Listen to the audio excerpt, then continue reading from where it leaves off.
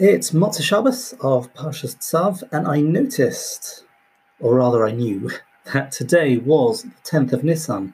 Now that means that if we were living 3,332 years ago, we would have actually done something very interesting today.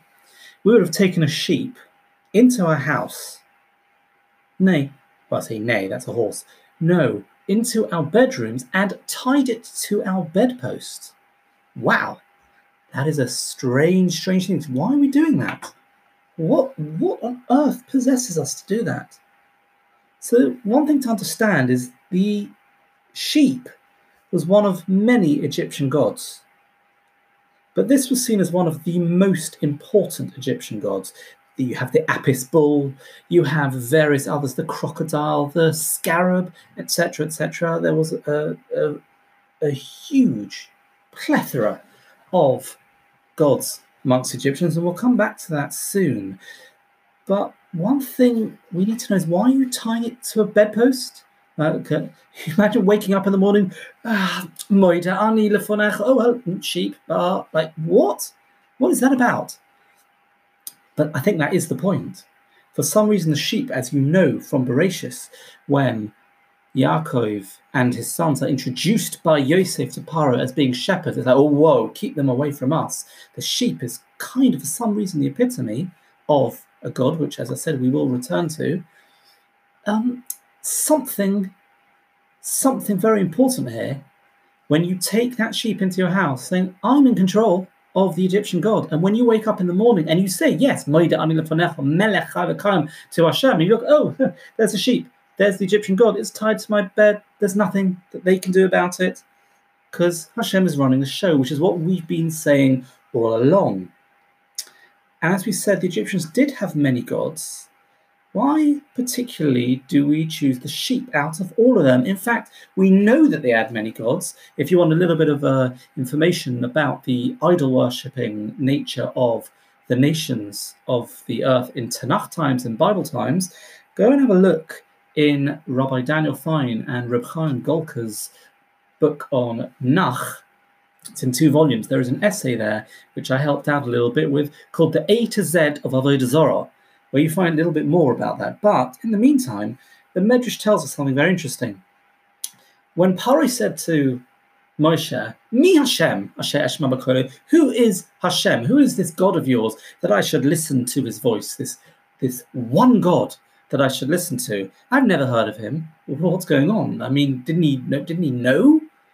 So the Medrash tells us that he'd checked through the directory of the gods are us and didn't find him there. Well, why not?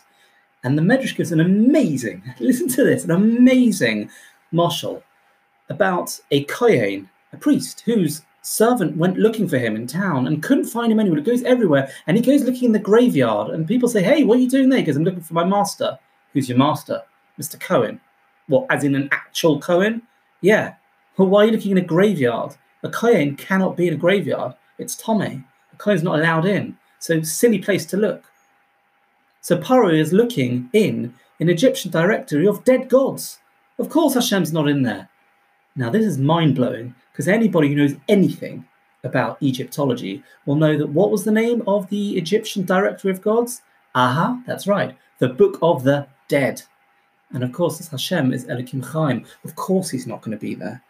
Now, to understand what's happening here, the roots of Avodah Zarah, the roots of idol worship, we could spend hours talking about it. But in essence, some of you have heard this from me countless times, that modern-day atheism, which purports to be very intellectual, is so primitive compared to the more sophisticated outlook of the psychology of ancient times. In essence, it boils down to this. If I can ascribe various human characteristics to the gods, that means that I can somehow appease them. I can anger them if I get it wrong.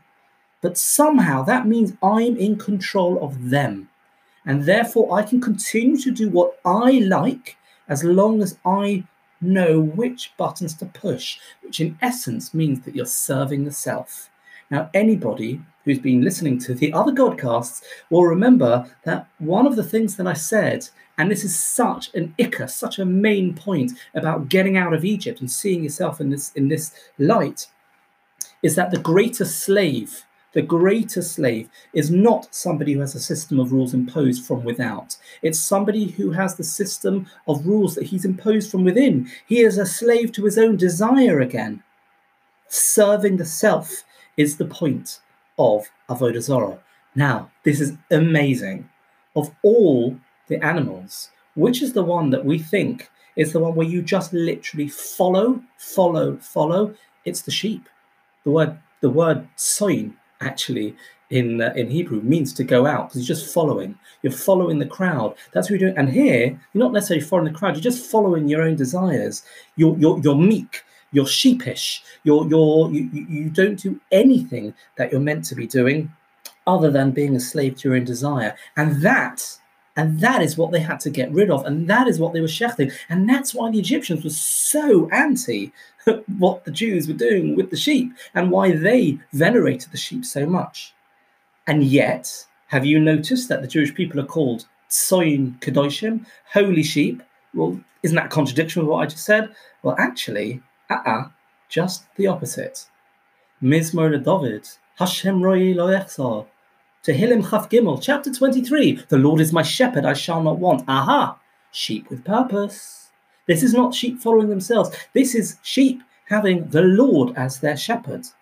That means that he's in charge. And when the shepherd, the real shepherd, is looking after us, that is no longer the sheep of one's own desires. And even, dare I say controversially, possibly, even when nechshavnu katsoin latevach, when we are considered, as people like to misinterpret, like sheep to the slaughter, for whatever reason, and we cannot give reasons for why things like that have happened through our history, starting in Egypt, of course, all the way through to the modern day tragedies that we've had, like sheep to the slaughter, but always remember why they killed us, because of our shepherd and who we were following. And we take that blood and put it on the doorposts of our houses, that the outside destroyer should not come to harm us. And I'm sure for all of you listening, for both of you listening, the irony is not lost on us this year, because they were stuck in their houses on Seder night, stuck in, oh gosh, I can't leave the house because of what was going on outside. Well, isn't that a bit what's happening this year? We know who the shepherd is, and yeah, we have to take care. Yeah, we have to follow the advice. And it occurred to me something else as well on the back of all of that. Tonight, I popped my head outside carefully and noticed a beautiful moon. And I was so happy. Kiddush Levana. It's one of my favorite mitzvahs. I have no idea why, but I jumped for joy when I was seeing Kashem Shani Roike dancing away. And fortunately, again, like bit like my modern day niece, when I remember a few years ago when I'd been waiting half a month, almost the last night, Kiddush Levana, and 3 o'clock in the morning, I took some rubbish out and I saw the moon, ran, got the siddur, and said it very, very quickly. But Shalom Aleichem, who's going to be there to ask Shalom Aleichem? And just a couple of Israelis walked past. And then one of my former students went jogging past 3 Shalom Aleichems. Today, it was slightly easier. I had a neighbor that I phoned up. I said, could you just pop your head out the door? 3 Shalom Aleichems, and I was done. It's fantastic. But if you notice in Kiddush Levana, this is beautiful and ties in with a future Godcast, I hope. We say, Kol doidi, hinei zeba medaleg al haorim. Here's the voice of my beloved. He's skipping over the mountains and the hills. My beloved is coming to meet me. It's amazing. He's there in the distance as he comes closer and closer and closer. Ties right in. Of course, that's from Shir HaShirim, which we're going to read on Pesach. This is the relationship we have in Hashem, who we trust, so that the Mashchis doesn't take hold of us. The fact that we know who we're following, the fact that we recognize our shepherd, and then he comes closer and closer and closer, and he's knocking on the door. And I hope to be talking about this in a future podcast where we talk about Koil Doidi Doifek. The voice of my beloved is knocking on the door, or the sound of my beloved rather is knocking on the door, as he gets closer and closer. And all we have to do is wake up, recognize Who is knocking at the door? Who's running the show? That's right. It's our shepherd, the real shepherd. Good luck.